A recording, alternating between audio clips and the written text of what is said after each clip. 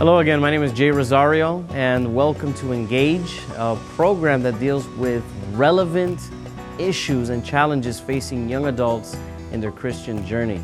Today we have a very interesting program, and we want to encourage those that are minor age, young children, that if parents consider it unsuitable for them to be present because of the nature of our discussion, we encourage children to be absent from this segment. Joining us today, we have my good friend, Dan. How's it going, Dan? Good, Jay. Thanks for having me. So, Dan, what exactly are we going to be talking about that's so sensitive today? Well, today we're talking about the issue of pornography. It's an issue that we as Adventists, as Christians, have kind of pushed under the rug. We haven't really talked about it openly, which is what we're trying to do today, because we want the Bible to speak for itself, and the Bible says so much about it. So that's why we've also invited our good friend Ariel here. Ariel Roldan. Roldan. Let's bring Ariel Roldan. Thanks for coming back, Ariel. My pleasure. That you're here. I'm so glad to see you guys again. For those that don't know who you are, Ariel, just maybe you could say a few words about yourself. I'm currently pastoring in Michigan and also finishing my master's, my MDiv at Andrews. I've been married for almost 5 years now, and I have a beautiful 8-month-old little girl that is learning to give daddy big wet kisses. Nice. So I'm loving it. So soon you're going to have white hairs. No. Because of the wisdom and the experience of a father. I don't know, but maybe I'll have hair left, hopefully. I wouldn't mind if it's white. Yeah. Well, we're talking about pornography today. This is a sensitive issue for many people. Yes. And I think some people are probably tempted to think that it's not a big issue. And I just want to read a couple statistics here just to start us off, because I think they speak more than what we maybe have heard. 12% of all websites on the internet, the entire internet, 12% of those are dedicated just to pornography. Worldwide. Worldwide internet. Worldwide internet. 25% of all internet searches are for porn. That's 1/4 of all every time you do a Google search, you do 4 times, one of those will be for porn. Wow. 35% of all internet downloads, worldwide downloads, 35% of those are related to porn. 37%, this isn't just an issue for, that teens or secular people struggle with. 37% of all pastors said that it was a struggle. Wow. And 51% of those pastors said it was a temptation. So this is a big thing, and it's not just something that men struggle with. 6 out of 10 women struggle with this. Wow. That was surprising to me. I didn't know that. 60%. 60% of women. Those are pretty disturbing numbers. And the Bible says a lot about this. Maybe you could just open us up, maybe recap a little bit of what we talked about in the last program, and lead into why this is, what the Bible says about this. Well, pornography needs to be placed within a context. And basically pornography is the sexual act being portrayed visually via print or video nowadays in various forms. But the context is sex. And in order to discuss something like this, we need to go back to the Bible and allow the Bible to put the context of sex around it. And my favorite place to go to, as you guys learned from the last thing, is Genesis. Hey, good memory. Chapter 2. Genesis chapter 2, verse 7. For me, all of these discussions regarding sexuality, we need to go back to the original. And in Genesis chapter 2, verse 7, we have a very loaded passage, very powerful passage in verse 7. Jay, could you read it for us, please? Genesis 2:7 says, "And the Lord God formed man of the dust of the ground, and breathed into his nostrils the breath of life, and man became a living being." The creation of a man was not something that was, here's this part about man, and here's this part about man, and here's this part about man. Man as a whole was sexual, because he created male and female. And as a male or as a female, we have components to ourselves that all are intermeshed. You cannot separate. And you have our mental aspects, our intellectual. We have our emotional. We have our physical, which includes the sexual. The sexual act itself is the most simplified way of saying it. And then, of course, we have the spiritual component to who we are as a whole. And though we may separate the components, the reality is that all of me is all of those components at the same time, and I cannot separate one from the other. And pornography does exactly that. It tries to rip out the physical aspect and isolate it and present it as the whole. Like, wow. This is the entire sex act, when in reality it's a ripoff, it's a knockoff, because it's actually 25% of what a human can experience sexually. So it's incomplete. Extremely incomplete and extremely false. As we get more into the program, I had to do some research to this, and be careful. I mean, when you talk about pastors and things like that, Paul says, if you think you're standing, watch out. Yeah. You might fall in. This is a trap that I think many pastors, we need to tread lightly. So when I did research, I prayed a lot. I didn't want to, be going to places where I shouldn't. But some of the side effects that I would see, this one particular documentary done by the BBC, did not focus on the industry itself, but focus on male actors. And one of the things that baffled me was most of these men in the early 20s are experiencing difficulties, experiencing arousal. And so they take things like Viagra at the ages of 19, 20, 21, 22, 23, even though it will harm their heart in the long run. Mm-hmm. The money obviously is a driver for them. But during the interview, they spoke about how it is no longer pleasurable. The drive for it is the money, not the sexual act. So for me, it just convinced me further that what the Bible was saying is true, in that it's not only just an incomplete act, it is an act that will get impoverished and less pleasurable as it continues on. Just like we read in Psalm 16:11, the pleasures that God provides for us are everlasting. But in Hebrews 11:24 and 25, we learn that the pleasures of sin are temporary. Now, Ariel, what if a viewer says, "Well, that's fine, Ariel, but maybe somebody just simply watches it. Maybe they say, well, after all, sex is something that God has created, and it doesn't hurt to observe the mere act." Or is there a danger to observing, and do people generally just observe? I mean, what's the problem with this? The problem is that speaking pharmacologically, my background as a nurse, it's a big word, just means speaking about drugs. Okay, thank you. I had no idea what you're talking about. Speaking about drugs, you have heroin, cocaine, and all these big guns. And then you have nicotine and marijuana.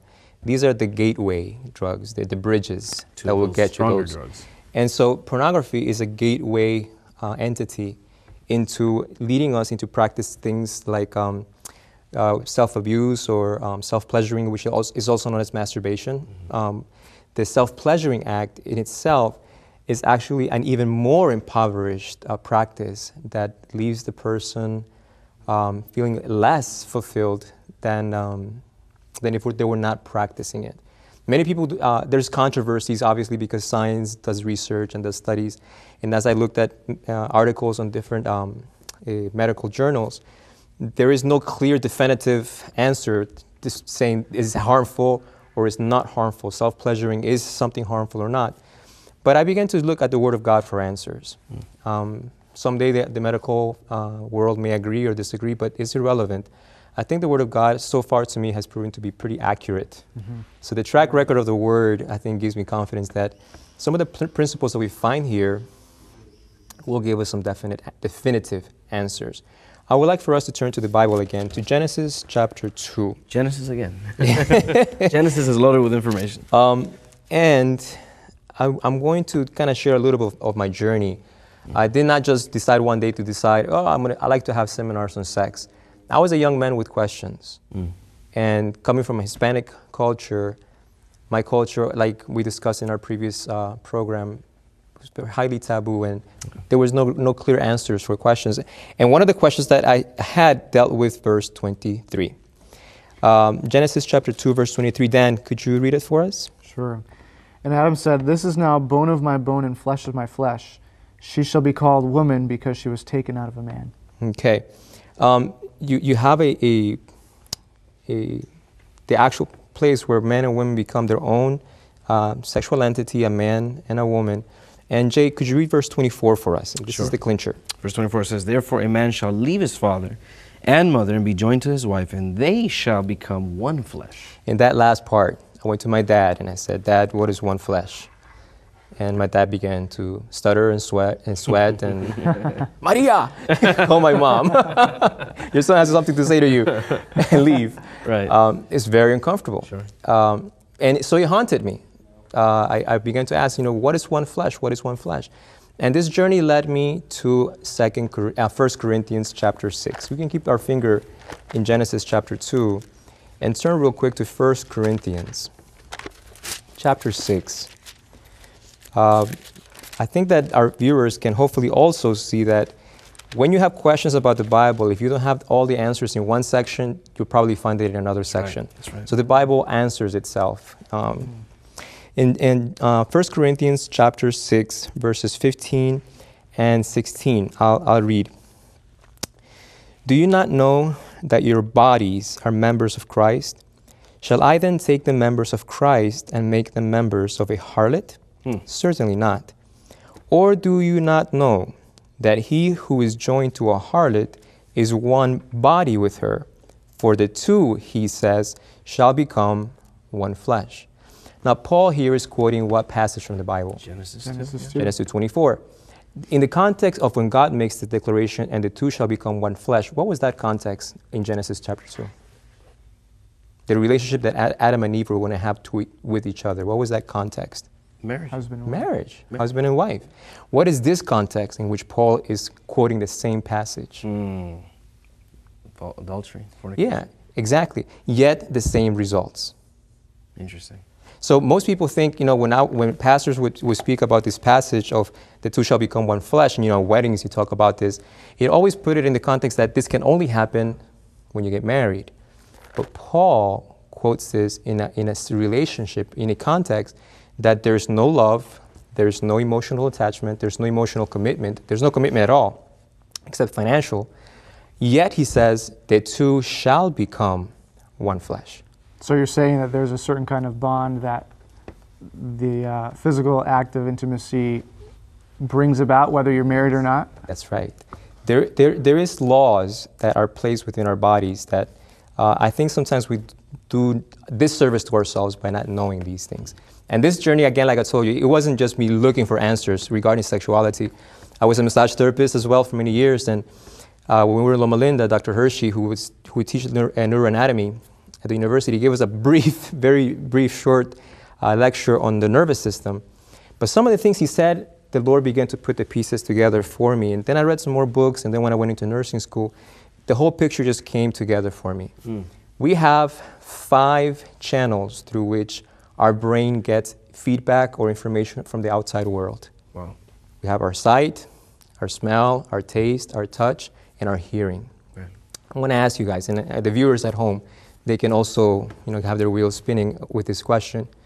Think of an activity in which you're going to use all 5 of those channels, all 5 of those highways into our brain at full blast, full strength, full throttle. Can you guys think of one activity that a human being could experience that would engage all 5 at the same time, full power? Skydiving. That's the only one that goes. What are you to the- How is that? How do you? I guess you're tasting the air. Tasting the air. Yeah. Well, what are you touching there? Touching the wind as you're going down. No. Skydiving, it will stimulate some, roller coaster, Right. but I'm asking all 5. All 5. There's only one. Intimacy. Yeah. Sexual intimacy. What is the largest organ in the body? It's the skin. And when a couple experience sexual intimacy, they're using the largest organ that they have, that God has given us. Wow. Because there's no clothing, obviously. And you have touch. We have our own hormonal scent. Right. If they take your socks and my socks and they make a bloodhound smell it, and we go running into the woods, well, if they take only your socks and smell your socks, the dog will find you because you have your own scent. Actually, I think the dog will die. But, Maybe. But the point is this: we all have our scent. Right. We in our society, in our Western society, we bathe, we have deodorants, and we mask it. Sure. But we can pick it up when we're in the intimate act. Our pheromones are kicking in our own special scent. Wow. Our bodies pick it up. We see each other naked. We hear things during, Sure. the act that we don't typically hear on an everyday basis. And obviously, the 5 senses, like you said, Dan, are fully engaged, and it creates a mark in the brain. Our brains are not static. Decades ago, medicine used to think that our brain was static. Now they know better. They know that our brains, even right now, on a day-to-day basis, structurally, physically, the structure of the brain is continually changing, is continually developing, not just from experiences, but even thought processes. Our thoughts can physically change the structure of our brain. And so if I partake of an activity with an individual that will engage all 5 senses at the same time, full throttle, will that leave a mark in my mind? So for me personally, that is how I reconciled the passage of, and the two shall become one flesh. Because I am married, yet my wife is in Berrien Springs, but we are one flesh here. Everything that she is, and like I said, this is looking at it holistically, not just through the physical. The way God wants this one flesh to take place is complete, that though we are apart, we are still one.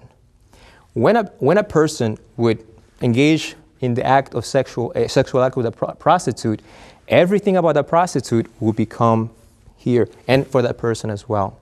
I don't know if you guys are following. Fusion. Like yes, that's an emotional good word. fusion. Good word. Emotional, physical, spiritual. See, we can't separate. We can't separate the physical from the other ones. Once we engage this one, we've engaged them all, because all are part of who we are. So if this is true, then it gets a little bit complex if one has several partners correct, that they're engaging in sexual intimacy. Correct. Because is it possible to become one flesh with more than one person? Well, this is a law that God put in us, and it was a blessing of a law, a physiological law, that when a man would marry a woman, that bond would take place and would last how long? In Genesis chapter 2, there was no death. It was supposed to last for eternity. Sin entered the world, but that law stayed with us. So for me to partake of multiple partners, I like to use this illustration of Scotch tape. And I've done it in churches and other venues where I'll ask for 1 young man and 5 young ladies. Because usually the guys are the ones that, the stereotype is the guys, the more promiscuous ones. And I will use the tape as the guy's brain, as a form of parable. And I would stick it to the ladies' sweaters. And I would say they become one flesh, and peel it off. And then go to the next lady, and they become one flesh, and peel it off. And I will go through all 5, and then I would ask the people, what has happened to the Scotch tape? What has happened to its ability to stick? And you have something interesting. You have the sexual revolution in this country during the 60s and the 70s, and then you have divorce skyrocketing. Promiscuity leads to an inability to commit. Wow. So for me, it just opened up a world of cause and effect. And I'm not saying that this is the all in all, but I'm certain that this plays a factor into what we have seen as a society, that now more than half marriages are failing. And how many of those marriages are entering into it, in that relationship, with a clean piece of tape? Now, you kind of showed us a little bit about what that does for someone who has multiple sexual partners. But what about somebody who isn't, active with other people, but, maybe the self-pleasuring. Self-pleasuring, that we've talked about. Well, this is where I think we were talking about earlier, the medical data, the studies done are not congruent. You have some that show something, others that don't. But the Bible, if we take these concepts that we've already looked at, and they are physiologically real, it does happen. If we were to apply it to the act of self-pleasuring, I would look at it like, are you guys familiar with Pavlov? No. Pavlov was a Russian physicist, and also he wanted to study psychology as well. And by accident, he was studying the salivary glands of dogs. And he noticed that his assistants would come in the routine would rattle the cage, obviously, to bring the food to the dogs. But there were times that they would not bring food. They would simply come to observe the dog. But in the repetition of opening the gate, bringing food, opening the gate, bringing food, the dogs associated the rattling of the cage with the food. So when the assistants would come just rattling the cage, the dogs would salivate. And that became called as classical conditioning, where you are responding to a stimulus that is not related to food as if it was food. Okay. Self-pleasuring, Dr. Jorge Myers and his wife Nibia did a seminar on marriage, and they dealt with this topic in Columbus, Ohio, several years ago. And they spoke about not entirely what I'm talking about, but they gave me the foundation to understand how when you begin to self-pleasure yourself, you condition yourself to respond sexually to something that is not sex. Self-stimulation, pornography. 5 months ago, I stumbled upon an article from the Saturday Evening Post, out of all places. I know it's not a medical authoritative article, but it had a gentleman that was just a secular individual. The article was, "I no longer crave my girlfriend sexually." And the guy spoke about how he spooked himself because he began, as he called it, self-overdosing with pornography, to the point where he no longer desired the real. Wow. He was more responsive to the fake, to the false. That's like me saying, "I am so hungry, but I want these that are made out of rubber and wax." Sorry, viewers. You thought these were real. I'm craving these type of apples, Sure. that have no nutritional value for me. Right. That would be crazy for me to say that. Well, it's just as crazy for me to say, I desire more something in print or something on a screen than the real thing. Wow. And that is a conditioning that takes place. Obviously, the dogs did not salivate the first time around, but they got to that point. Now, Ariel, is the results of, as this article that you read, the overdosing of pornography, does it only have sexual negative consequences? Or is it, because you said that, as a whole, we're spiritual, we're emotional, it's a whole being. Does pornography affect not only the sexual, but does it affect the other areas of our life? You cannot touch one without touching the others. You remember, the Bible says we are created in whose image?